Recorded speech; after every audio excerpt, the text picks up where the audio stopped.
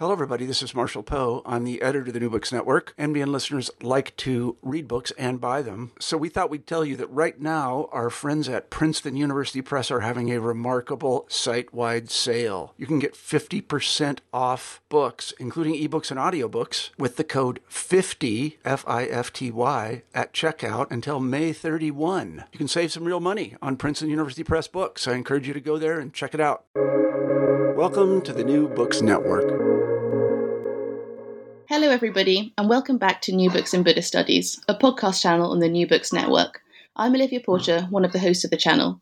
Today we'll be talking to Caroline Starkey about her new book, Women in British Buddhism, Commitment, Connection, Community, published by Routledge in 2019.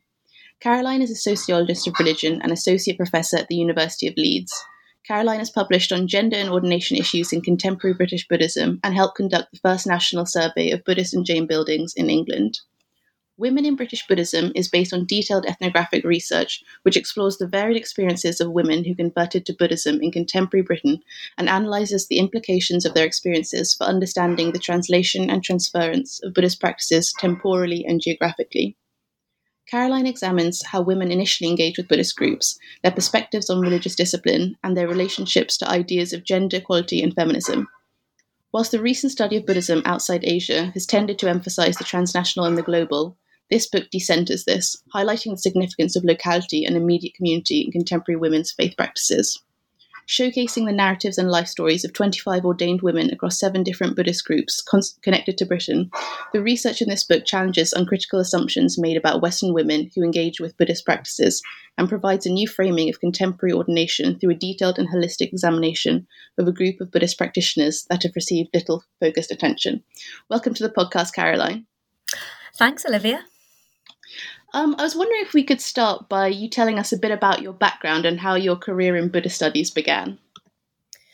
I think, as we might talk about this through the podcast, but some of the decisions that I've made or my routes into it were not really that linear, and they kind of happened by accident or maybe karma. Okay, so I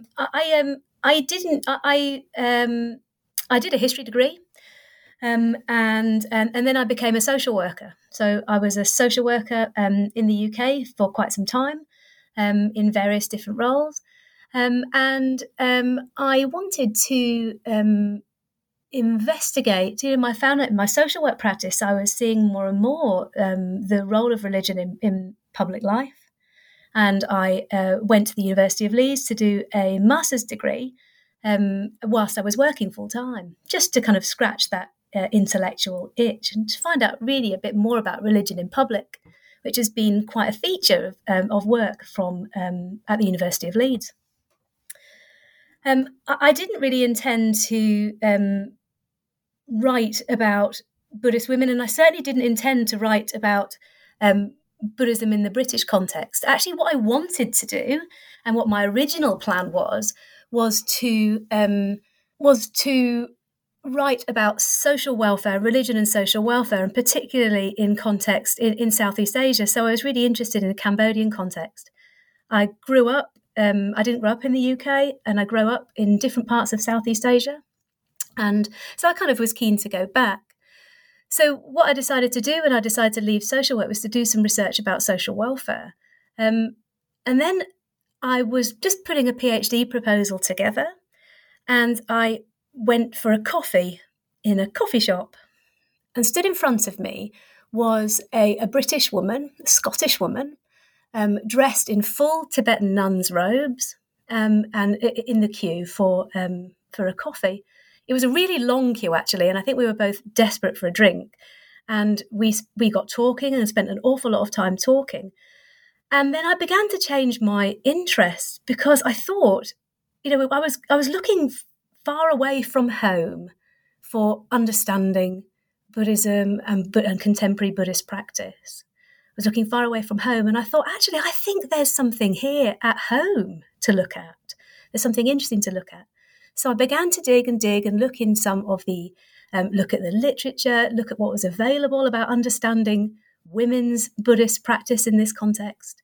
And at the time that I was writing, this is sort of at 2009, probably 2010, there wasn't much literature available, and that really struck me. it really struck me. So this kind of led me in. And I think I've always had like one foot in Buddhist studies, one foot in the sociology of religion or religious studies. And I like to think that I draw on all. I've certainly felt very welcomed within Buddhist studies within a UK context. But I also like to think I draw from a variety of different disciplines in order to understand what's going on in contemporary practice. Okay, so it sounds like it wasn't a straightforward path, but it brought you to writing this book, Women in British Buddhism. So this was a continuation of your PhD project.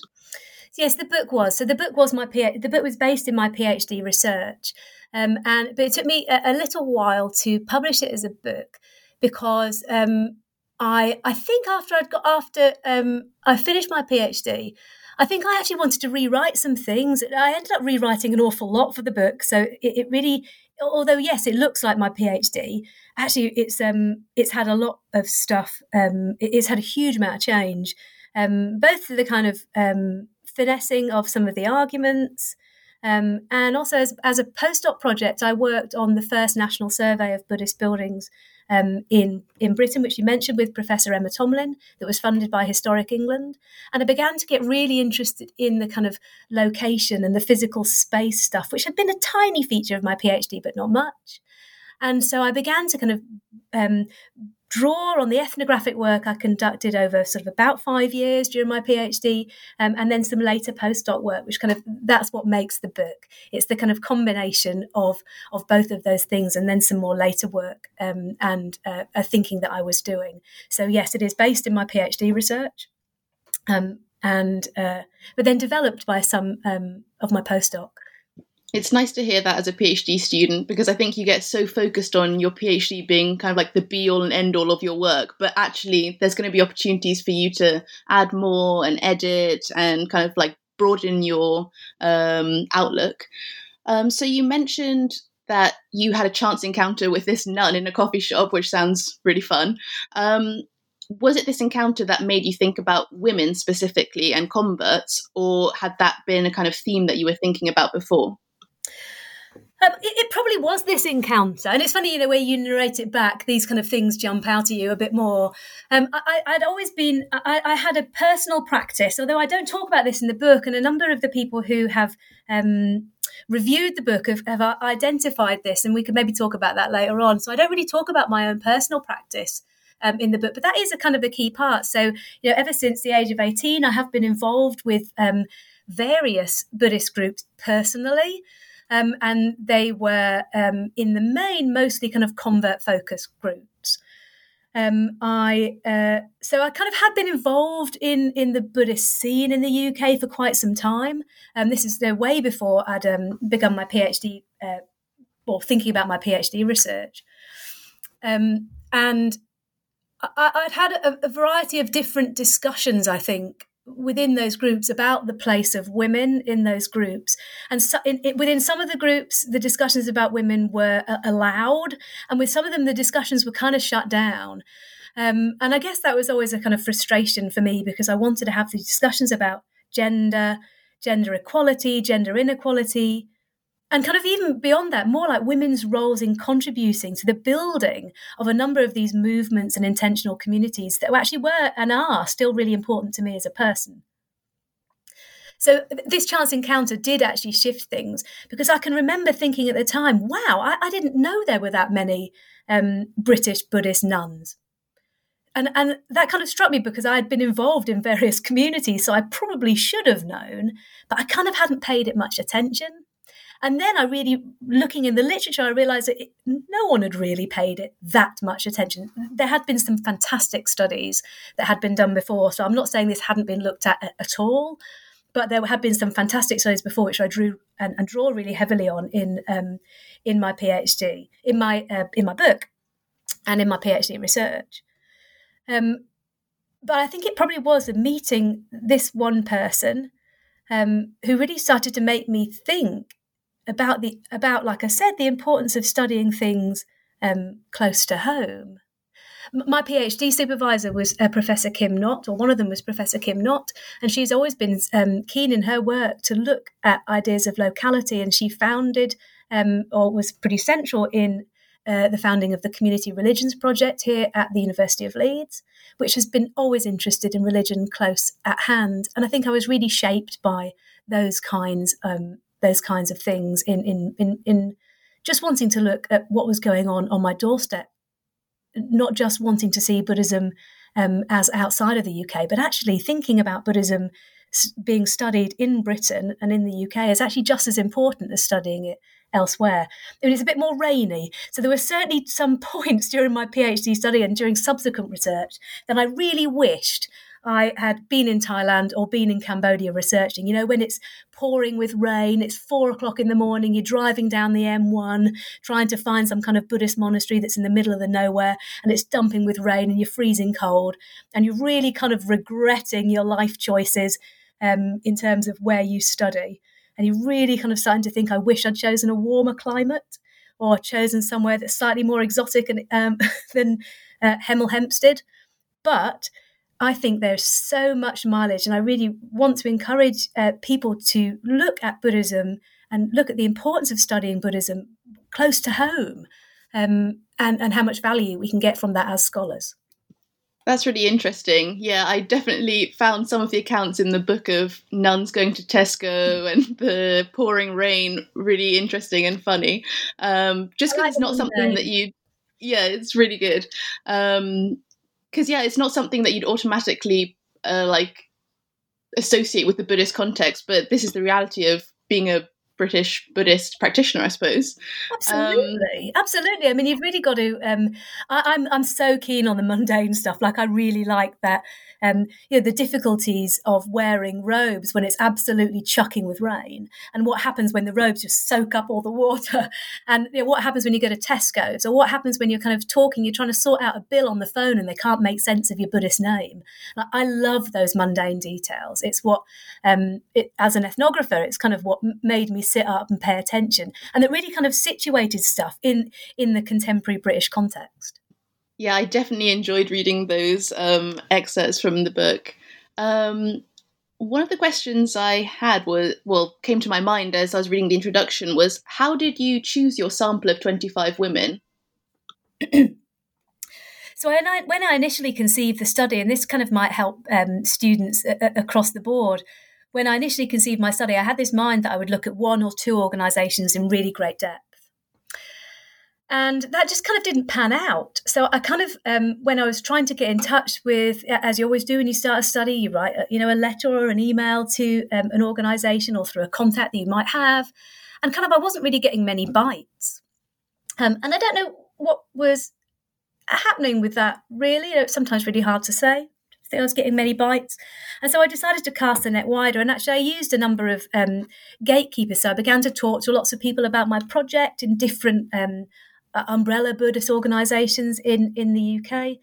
And they said, well, I know someone you might want to talk about, might want to talk to. And then they said, well, I also know somebody else you might want to talk to. But, she's not from this organisation. She's from a different organisation. And I began to think, well, maybe just limiting it to one organisation, although that's really valid, I actually think I want to get more of a sense of what might be going on across a larger number of groups.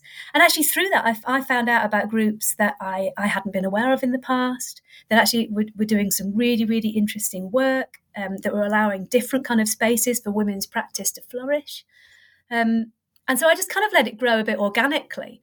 And the women were mostly cherry-picked. So and on also snowball sample, really, so as you want to put it in those terms, in that I started with some, and then they pointed me out to others, and then they pointed me out to others. And then I guess as I got a bit of a name for looking at these kind of things within organisations, I suppose a little bit of trust was built up that I could, that I was going to be trustworthy and tell stories in the right kind of way.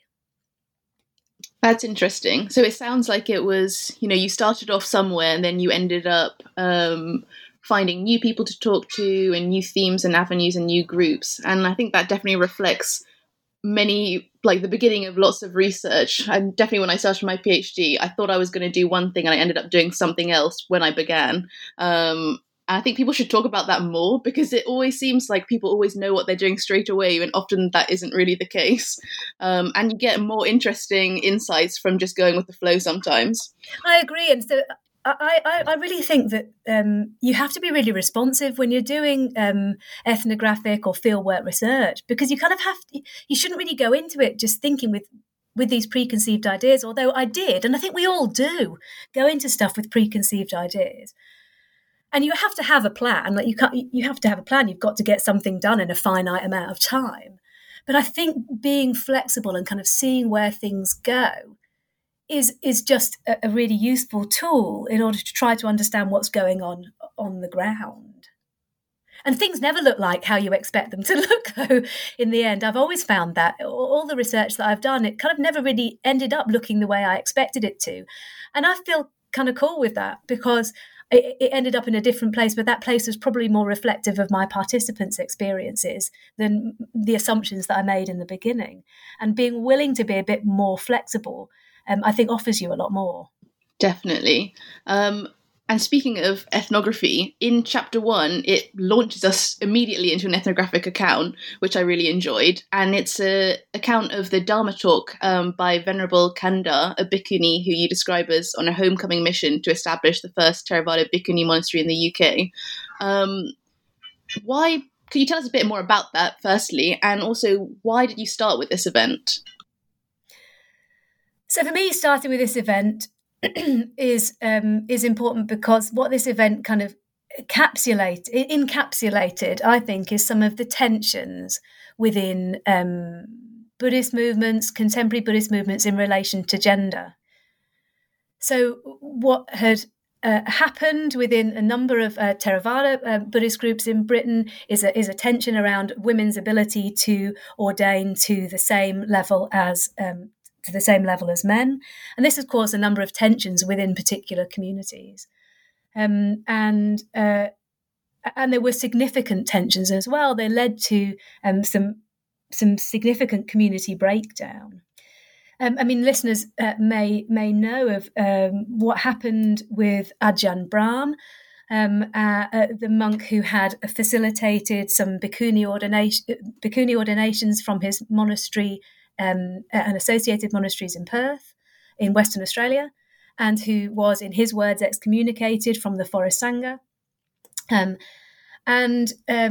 Venerable Chanda, who was sent or given the opportunity to come to Britain to establish the first bhikkhuni monastery training centre in the British context, and she is a disciple of Ajahn Brahm. So it is a controversial thing for lots of global reasons and also lots of British reasons. But I started with this, I think, because I didn't study that particular organisation, the Anukampa Bhikkhuni Project. That came after I'd done my research, but I was trying to bring things a bit up to date. But in fairness, the example, starting with that, was just me trying to show that of these tiny little things. So this was one small talk. I think there might have been about, maximum 50 people there. And she was giving what I think might have been one of her first talks on British soil. It's tiny. It made no ripples in terms of kind of academic understanding. It made no ripples in terms of, social media attention. But it was a tiny thing of this female nun, of this bhikkhuni, giving a Dhamma talk to a small group of people in a very localised Buddhist centre in Manchester, kind of establishing women's practice and the centrality of women's practice to Buddhist movements in this country. But also it kind of allowed me to talk about the controversies around female ordination really early on, because that kind of underpins much of the study of women in Buddhism, both in the West and elsewhere, but also particularly in the West. And one of the things I was trying to do in the book is so even though I've kind of situated that early on, I'm trying to kind of trouble and challenge the idea that it's just all about fighting for gender equality, because in many of my participants' experiences, that kind of wasn't the case. Their attention to community, their attention to practice, their discipleship really to their teachers is really central in the kind of things that they're doing.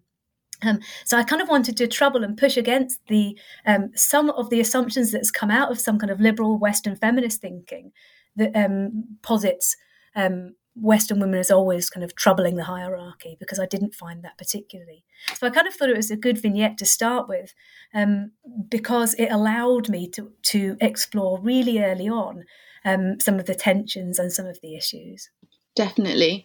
I've got a broader question about that. In the book, you touch on themes of feminism and bhikkhuni ordination, which some people would consider controversial. And I was wondering if you felt apprehensive about approaching those topics, or if it was something that you felt comfortable with initially.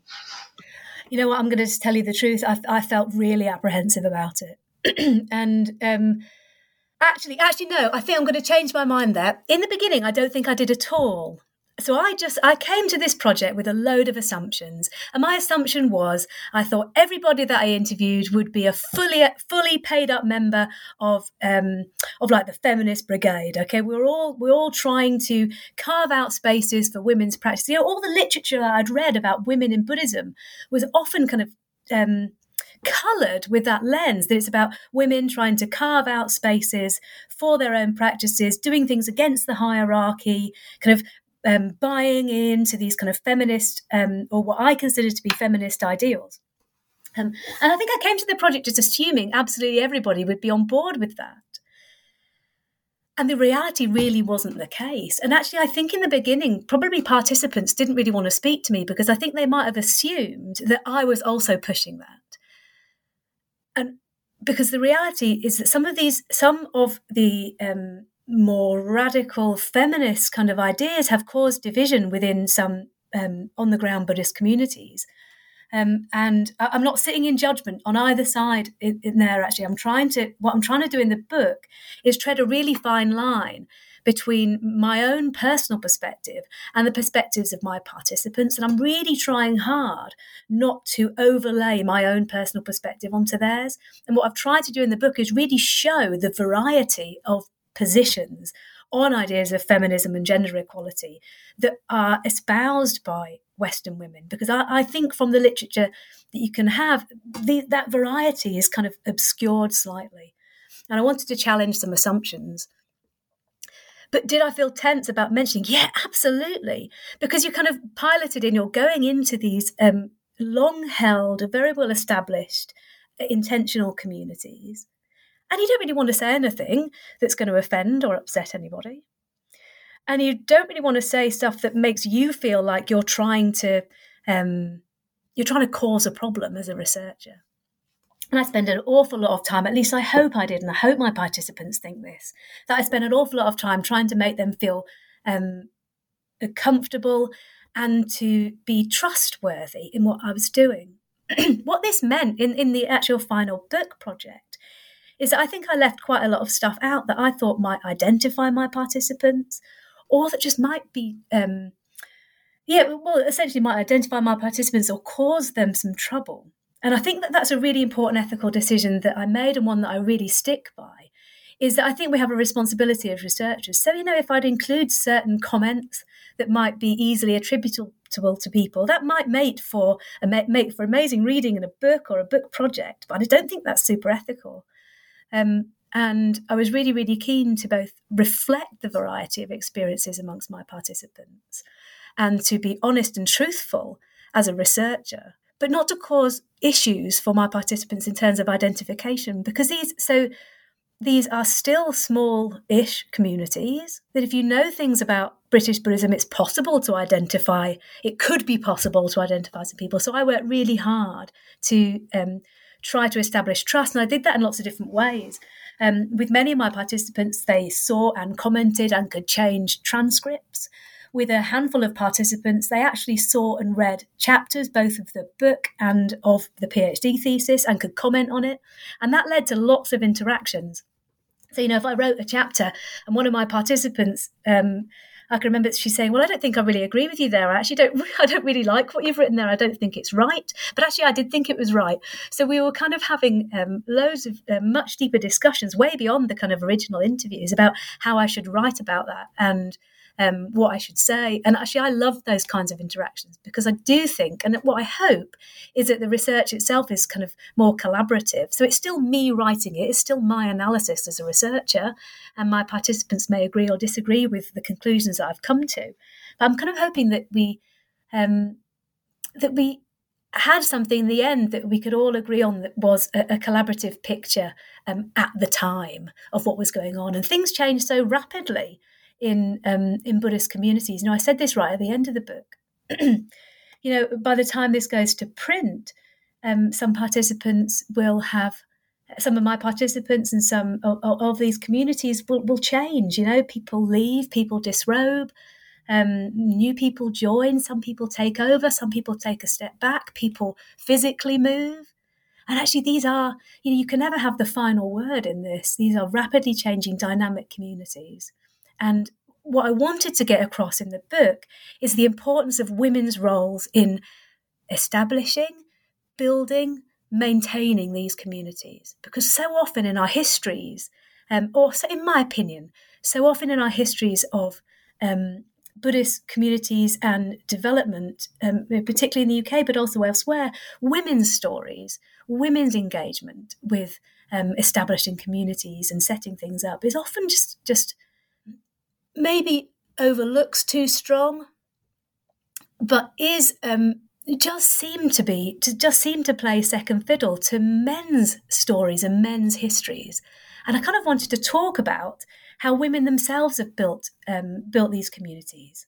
And not just the high-profile women, although they are really important, and there has been a number of high-profile British Buddhist women.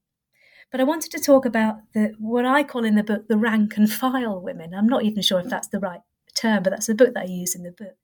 Actually, some of the ordinary members who might not go down necessarily in the history books. But their stories should be, and their stories are really important. And both the kind of stories of their Buddhist achievement is important, but also their kind of mundane stories of living and the hardship of life. The ones I liked the best were often the stories of women when they started the communities in the kind of 60s and 70s, and the real hardship that some of them went through to get these fantastic buildings up and running to the state they are now. And I didn't want those stories to be lost. It's so interesting to hear about how collaborative the editing process was with you and your informants. I think that does lead to a more nuanced and more holistic kind of outcome because you get a more balanced view, maybe. It's so interesting how some of these important themes have been overlooked for such a long time. And I suppose a lot of scholars just, stick to a particular maybe outdated view about what Buddhism is and what Buddhism should be and how it can be applied to the British context. But actually, there's all sorts of nuances that make it what it is. And that's why I really enjoy these ethnographic accounts, because you hear about these. Is it Northumberland that there's the? Is it a monastery? Yep, Throstle Hole in Northumberland. Yep. Yeah, I enjoyed that about how you were so cold and it was rainy and everything's a bit like creaky. That was really hard for me, actually. I can remember. So I used to kind of go to these Buddhist centres, and I've been to Throstle. I have a huge place in my heart for Throstle Hole. I think it's a wonderful place. But I can remember kind of on when I was on field work, it's actually really physically difficult sometimes on field work. So I kind of was going there. You sleep in a big main hall. It's very regimented in terms of meal times and the kind of physically embodied practice that you do in these places, like cleaning your teeth with mindfulness, eating particular things, like the layout of the meal. And I think it's absolutely wonderful. And my goodness, did it teach me so much. It taught me so much about Buddhist practice. It taught me so much about the dedication of these monks, female monks and male monks, in kind of keeping these practices going in the wilds of Northumberland, and the importance of the kind of physicality of building things. So as part of the day, you kind of had a work practice part of the day, and I remember I was asked to dig some ditches I found it really hard. And I kept sort of saying, oh, can I just go in the kitchen? Like, I'm okay at kitchen stuff. Can I just go in the kitchen? And no, and I think it was about putting myself out of my comfort zone, and putting individuals out of their comfort zones. And not to say that we should only do jobs that we think we're the best at. And I learned so much about how you keep communities going and how you make communities. It's really, really hard work. And that's what I wanted to get across in the book, is that how these, Throstle was bought for a small amount of money. It was like a disused cow shed. And you almost can't imagine. I think people were sleeping with very little heating or hot water. And you really can't imagine the kind of vision and dedication it takes to make these spaces work, particularly with no state support, with very little lay support. We're only talking small communities, and kind of keeping and maintaining these British Buddhist communities is an incredible feat of foresight, and takes a lot of blood, sweat and tears. And that's kind of what I wanted to get across in the book, is it's very easy to look at men's contributions to that because they're often all written about. But it's less easy to look at women's contributions to that because, as we know, in many religious traditions, women are overlooked in terms of their contributions to keeping things, to establishing things, and maintaining things, and particularly rank and file women, I think. Definitely. And at these different meditation centres and monasteries, you focus specifically on convert nuns, but were there also some practitioners from Southeast Asia, or was the community mainly white British? It's really hard to say because it depends on the group. So, I mean, this is one of the issues. I kind of started my project thinking that things would all look roughly the same. And actually, that what you find when you begin to scratch the surface, and you only need to scratch the surface a little bit, is a huge amount of diversity in British Buddhist practice. It's really difficult to say it's one thing, British Buddhism, and I'm not the first person to say that, far from it. The actually Buddhisms is better because I think there's so much diversity. And yes, without a shadow of a doubt, not all the participants, not all of my participants are exactly the same. Not all of the people within those organisations, not all of them are converts. And the term convert is a bit complicated because are we talking about people who make decisions to change their religious practice in adulthood? Are we talking about people whose parents might have converted to Buddhism? And actually convert's a bit tricky. And actually, really, what does it mean? So there is lots of discussion about demarcating Western Buddhist groups just on the line of convert or heritage or ethnic Buddhist, because the reality is much more blurred than that. But I did choose to focus on people who converted in adulthood. It's so funny when you reflect back on research projects and research decisions you make. I wonder if I might have made a different one if I was doing it again. And certainly if I was doing it again, what I think I might do is have more of a comparison between those who are white British converts and those who don't fit into that demographic. But I still remain really interested in conversion as a sociologist. And I thought my project at the beginning was going to be about ordination. So that's what I thought my project was going to be about. And when I designed the interview schedule, I kind of designed this warm-up activity or warm-up question that was like, oh, tell me about your journey to Buddhism, because I kind of thought that might get people talking. I didn't really pay it a lot of mind when I was designing. I thought, oh, well, that might be just like a 5-minute conversation that will just kind of grease the wheels of our talking. And then in the end, the stories about their journeys to Buddhism, their conversion experiences, if you want to use that term, fascinated me. There were loads of similarities between them, but there are also some really interesting differences, like how people got in touch with Buddhism, why they chose certain groups, what happened to their social lives after they began or touched base with Buddhist organisations and as that developed. And it turned out to be those were the most interesting stories for me in a way. And And I spent far less time, although it still is a feature of the book, far less time talking about other things such as ordination ceremony, for example, because I just loved the conversion narratives.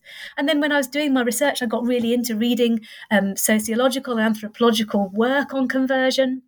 And that just kind of took over the book, really. And I still think there is so much mileage in looking at convert stories, particularly as they change generationally. And I think we see such a vast change now in British Buddhist practice, and perhaps elsewhere too, from the kind of 50s, 60s, 70s, the kind of hippie vibe, to now where Buddhism is really much more mainstream in the British context. I mean, you can buy a statue of the Buddha in Sainsbury's or Homebase or Bargain Madness. I mean, you can everywhere. Mindfulness is so ubiquitous. The kind of ideas of Buddhism are so much more ubiquitous. You've got so much access on the internet to all this stuff. And I was talking to women who had become interested in Buddhism in the 60s, where they just had one local library and they found one book on Buddhism. And if they wanted to start a meditation group, they had to do it themselves. So I think we see such a change maybe over in the last 40 or 50 years in the situation for Buddhism in this country, which is actually fast growing.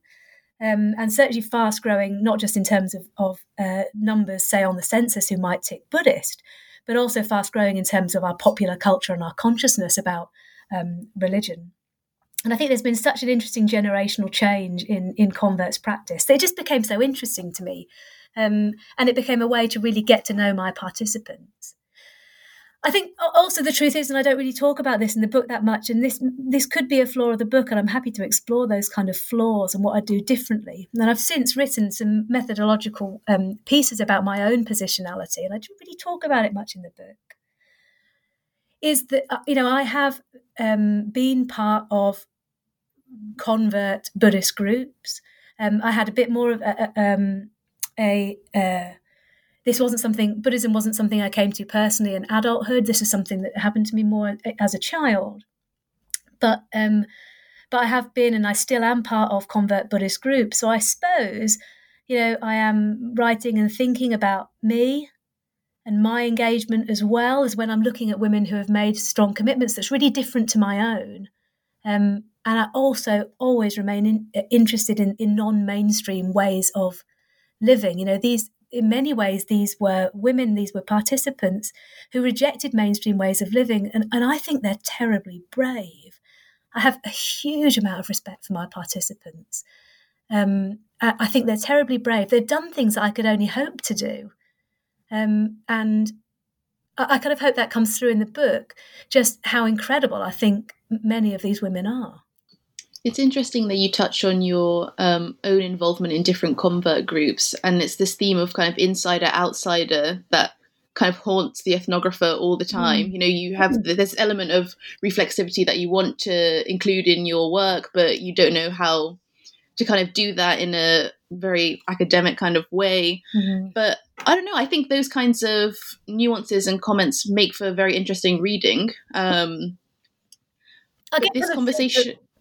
get super bored with like the, you have to, when you're doing the dance of your PhD or you're doing the dance of a book, you have to write this statement in the beginning, right? I am this, and this is my relationship with the participants, and it kind of is like one or two paragraphs in the beginning of the book, and then it just gets completely forgotten about. I mean, not everybody does this, but I felt this kind of tension in my PhD, that I was just kind of writing this participant positionality statement, and then it kind of just disappeared and just sort of died. And then you think, well, actually, that's a really carefully crafted statement. So that statement that you write in your positionality, your reflexivity statement, doesn't really say that much, because you're writing about what you want to say, how you want to be perceived. And so I got super frustrated, and my frustration meant that I kind of removed all that from the book. But it's still there, isn't it? And it's still really there. And anyone who knows me knows how much I'm written into this book, really. But I think, again, if you look back, you think if you're going to do some things again, I think I might have done some more work in kind of talking about my own involvement. And I did a little bit in the last chapter, actually. In the last chapter about location, I did try and situate myself throughout the book in what I was observing, and particularly some of the physicality of it. So I was quite early pregnant one of the last times I went up to Throstle Hole, and I was so ill. I was so ill. And I had a baby who had really kind of clung on to life. It hadn't been that straightforward. And I remember that I was walking around with one of the female monks there who I got on really well with, and we were looking at the pet cemetery and the pet graves, because outside Throstle they have that. And I had to stop because I was actually probably going to be sick, and and I have written about this, and that's what made me pause to see the pet graves, and what made me pause to think about, okay, so what are these untold stories? Like, who are these pets? Who owned them? And why are they here in this cemetery in the wilds of Northumberland?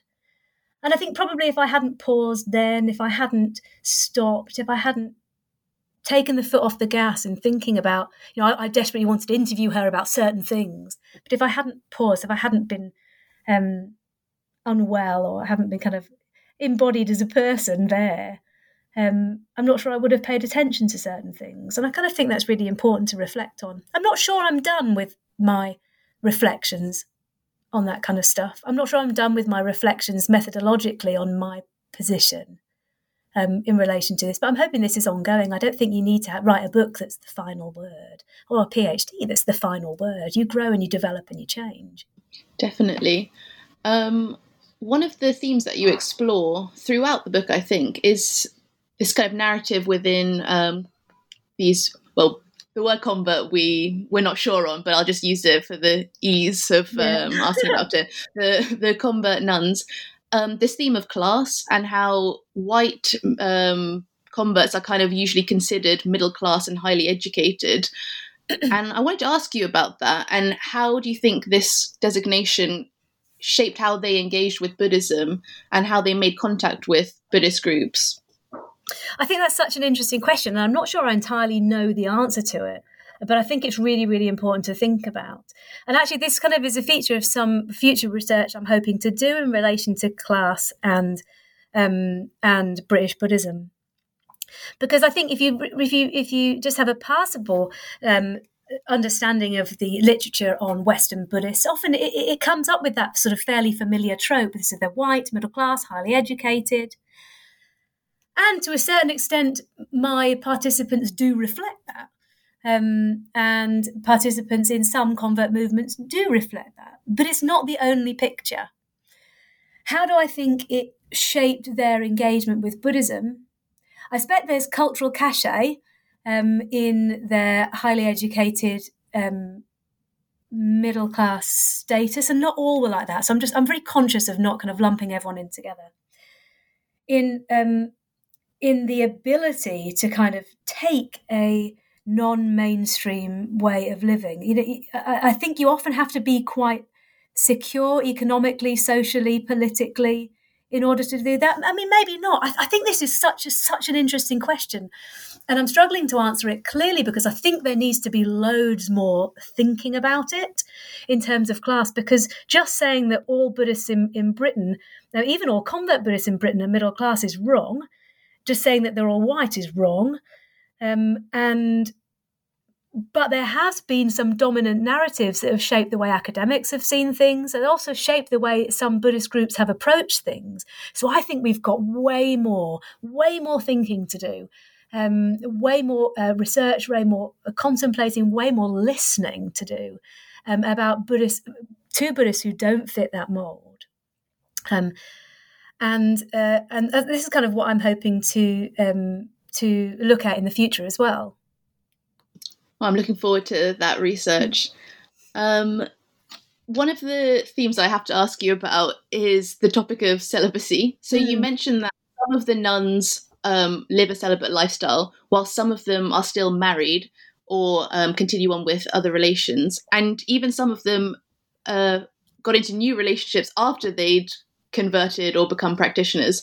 I was wondering if you could tell us a bit about this kind of diversity in practices.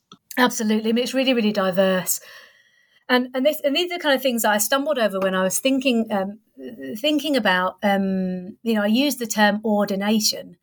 because it's the term that my participants used. So I was kind of drawing a term from them. So all of them used the term ordination. When they talked about their practices, they said, I am ordained, because that's the kind of familiar English term that we use. But all of the different groups that were part of my study did kind of different things. So some, they fit the kind of traditional celibate, not handling money, Theravada model of ordination, celibate communal living. Some might have wanted to do that. So those who are kind of part of some Tibetan groups, some might want to do that, but they didn't have a monastery of their particular tradition, so they had to live in kind of household ways, but tried to mix their ordination up. And some people were part of groups, for example, Triratna, who have an ordination lineage, but it's not a celibate ordination lineage, although some practitioners did choose to practice celibacy. But they weren't required to not be married. And there were some kind of flexibilities in between. So this kind of term ordination that we're using is really complicated. It's complicated elsewhere, but it's really complicated in the British context, as you have a variety of different groups who have drawn on traditions and lineages that have come from, sometimes from outside of the UK, sometimes from within the UK, and drawing on loads of different traditions. And so you're kind of using this catch-all term. It's the same as the problem with convert, using this catch-all term ordination, but in reality their lives were all really different. And sometimes that was dominated by the group and their teachings, and sometimes that was like an individual response. They very much wanted to be ordained, but there's no monastery, so they have to live as householders. They have to try to practice celibacy, but they have to handle money because otherwise there's no support. So it actually leads, and I think I tried to explore this in this book. Well, I did try to explore this in the book. It leads to loads of tensions for women who are trying to do their best, or for some women who are trying to do their best with practices, but come against the very real difficulties of being a Buddhist nun or being an ordained Buddhist person in the contemporary British context. You still have to go to Tesco's, you still have to sort out your gas bill, particularly if there is no monastery within your tradition. And it's really, really tough, and it's really, really difficult. And for some women, they flourish in that setting, but for some women, they don't. And it has felt lonely and tricky. And I kind of tried to capture that in the book. Would you say that this loneliness is because they're in this British context, in that there's not many other nuns or practitioners in the same position as they are? Or is it just the loneliness of starting a new life that's very different from the one that you'd been leading before? I kind of think it's both. So within some of the groups, within some of the traditions that I spent time with, they're really well established. They're really well set up. They have loads of support networks for people. The ordination is kind of clear. They're set up in monasteries. They're well established. Okay, that's not to say there aren't problems, because in any kind of intentional community, in any community, there are problems. Or issues for individuals, or issues for groups of people. But for those women who maybe didn't have those kinds of established support networks, the loneliness comes, I think, from trying to do something different. The loneliness comes because sometimes Buddhist practice is really hard, and a nun's life, Buddhist monastic life, is really quite hard, and particularly without any financial support, because some of them do this with no financial support. And that's really, really hard. Some of the loneliness comes from, as it was reported to me, is that some lay Buddhists might not have, particularly those from other convert groups, might not understand the nun's life enough, and so might not provide enough support. And some of them felt that they didn't always have such a deep understanding that might have been in an Asian context about their life choices and about the value of being a monastic, or the value of being an ordained person. And they certainly weren't criticising lay communities, but they're saying it's kind of a different social and cultural context within which they're trying to practice. And for some of them, their teachers were outside of the UK, so they were kind of ordained in... might have been ordained outside of the UK, and they come back to practice at home. And for someone that was kind of lonely without their teacher, that teacher relationship was really important for many women, and it can be quite lonely. And living a non-mainstream lifestyle for many people is really tricky. It's really tricky to be the only Buddhist nun in your village. It's really tricky. And I guess that's why I think about the bravery, because it's not just the bravery of starting these communities, it's the bravery of keeping them going. And I think many of the women that I spoke to were terribly brave. I called them pioneers, and indeed they were. And that's not just those in the kind of 60s and 70s, it's now. And they really are at the forefront of really trying to establish Buddhist practices in this country. And it takes a lot of bravery, it takes a lot of guts. Definitely. When thinking about these themes, I can't help but consider it in terms of some comparative way. And I think about the newness of these different movements for women in the UK, and how that is obviously very difficult. They're the only people doing it around them, and they feel like they might be very alone. But when I think about the Asian context, I think maybe it's just a very human feeling, even though there might be an established monastic community or nunnery, say in Thailand or Burma, wherever. From an individual perspective, they're still making a huge life change, and they're leaving their families, they're shaving their hair off, they're putting on robes. And from a very individual point of view, that probably affords some type of loneliness that is maybe universal, even though there's different kind of contextual factors. But yeah, it definitely made me think about nuns in Asia as well, and this kind of universal theme of feeling different and trying to adapt to a different way of life. Absolutely. And I kind of wouldn't want to put across the picture that what we're having here are a load of women who are lonely, because that isn't really the case. Some are, these are kind of natural human emotions. Like you say, when you're kind of doing something that perhaps is not mainstream, you might not have your full family understanding of it. I remember one of my participants telling me it's kind of weird when your family don't even know how to pronounce your name. You take on an ordained a Pali or Sanskrit name. It's kind of weird when your family don't know how to pronounce it. And there is a kind of loneliness. And there's also an extreme bliss as well in really kind of being true to oneself and living life in the way that you truly want to live it. And I think I got that bliss from them. I really... like I said, I was overwhelmed with the kinds of practices that they were doing, and the peace that many of them brought to their lives, and like I said, the bravery of making a non-mainstream decision. But I think it is a hard path. I mean, make no mistake, living in community, living in an intentional community isn't easy. It isn't easy even when it's working, but if it's starting to fall apart with issues in relation to gender equality, it's even worse. And particularly when people, when women or indeed men have made very, very strong commitments to certain communities, when their ideals aren't realised, and this has happened in relation to gender equality, it's a really tough time. It's a really tough time. If you have committed since the age of 18 or 19 or 20 or something to a particular way of practicing or being, and then after 15 years you're really starting to question it, it's really tough. I think it's really tough mentally. And so there's loads of things going on for women trying to keep their practices going, even those within established communities, like you say. Definitely. It's interesting that you mentioned the Pali and Sanskrit names and families not being able to pronounce them. You also mentioned how some of the women, when they go and visit their families who aren't so accustomed with this type of lifestyle, they wear wigs or they put on their civilian clothes. Could you tell us a bit more about that? I found that really interesting. Now, I don't know if that's an adaptation that's used elsewhere in the Buddhist world. It may well be. I wouldn't want to say that that's just something that's happening in Britain. But these are just one of those, when I was talking about kind of how practices might be adapted. And some of my participants were saying to me, when you shave your head, in terms of taking ordination and you're shaving your head and you're making this kind of physical dress and body changes, it's different for men, because actually a man can just put a jumper on and walk around a town centre with a shaved head and no one really pays him any mind. But seeing a woman with a shaved head, people make a number of assumptions. And sometimes it's quite difficult. I think this is just, kind of another of the elements of difficulty.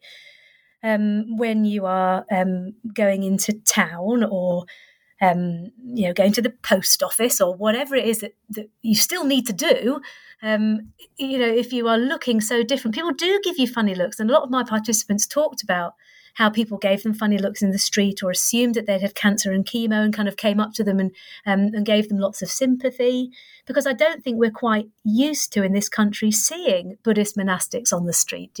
And that's different than in... there are different issues at play in Thailand, for example, with women wearing robes. But you are still more used to that kind of visual, aesthetic experience of a monastic, which we're kind of not in this context. Many of my participants, they didn't just posit themselves as, being criticised by wider society, not at all. And many of them said people were nicely curious and they enjoyed the curiosity. But I think what some of the groups that allowed people to wear civilian clothes when they went to visit their parents, I thought that was a kindness, that was rooted in kindness, trying not to upset people who are unfamiliar with the Buddhist way of life. Some of the parents might be unfamiliar. And I thought that was a real kindness and a real adaptation that showed a kind of kindness and an understanding. Because some of my participants said that their mothers or fathers in particular were really shaken by seeing them with a shaved head, and really shaken, and it was trying to do them a kindness. Not everybody followed those. It was an allowance, not everybody followed that. They didn't have to wear civilian clothes. But I also think it came as a respect for the robes as well. So one of my participants, a Tibetan nun who was a householder, who had to live alone with no monastic support. She didn't want to dig the garden wearing her robes because her robes were precious to her. So she might stay in the maroon colours for doing those kind of mundane activities. But it was kind of trying to balance those householder responsibilities of living alone and having to work, but sticking with the same colours.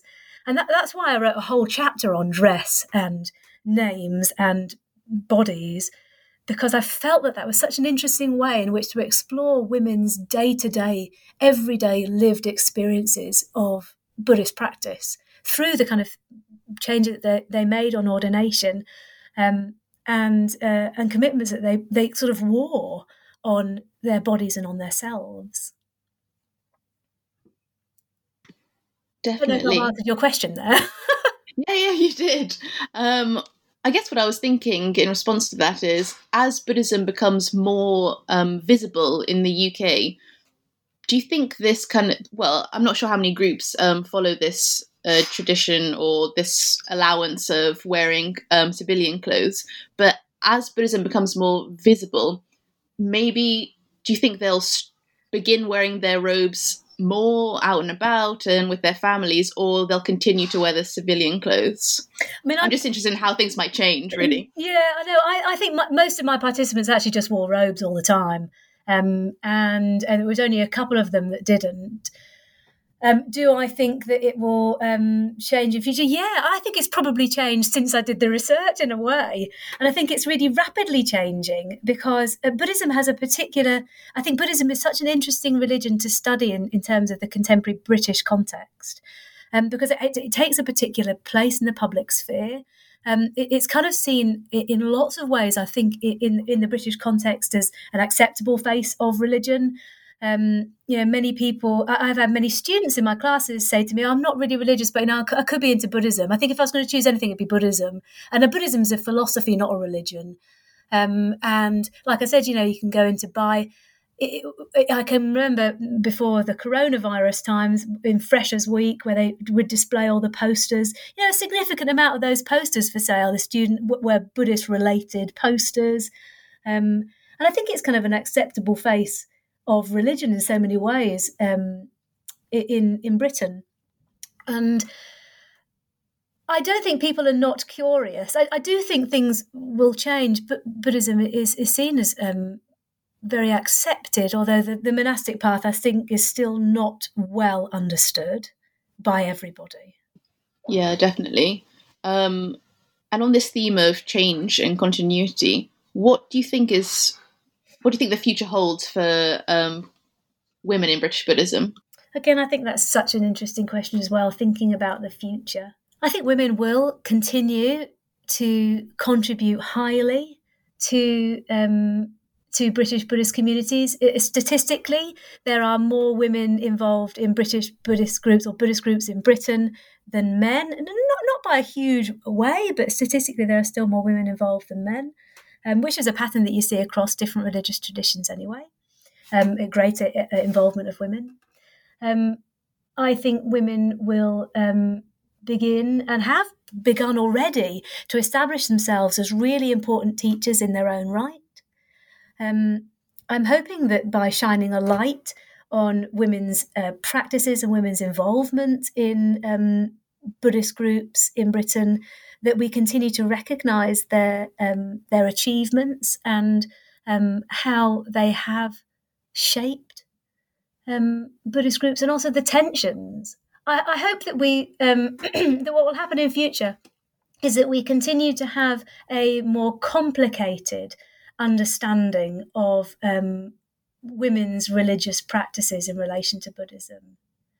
And I hope that we can challenge some of the assumptions that might be made about Western women who are involved in Buddhist practice, that they're not all feminist. They are not all trying to challenge the hierarchy. They're actually trying to practice in really complicated ways. And I'm kind of hoping that we continue to develop our understanding of nuance. I expected them all to be feminists, and they weren't. And that challenged me as a practitioner. That challenged me as a person and as a researcher. And these are kind of, I want to explore the nuance, and I want to make sure that we have nuance in our understanding of their lives. What will change? I hope that women will get more supported in a way in whatever it is that they want to do, in whatever organisation they want to be engaged with. I'm hoping that an understanding of their different experiences and what they bring to Buddhist practice will be increasingly accepted. As these generations age, and one of the things I talked about in the book but didn't go into much detail of was changes around menopause. And some of my participants were talking about how, they'd begun Buddhist practice as sort of young women, and as they are aging and their needs differ. So,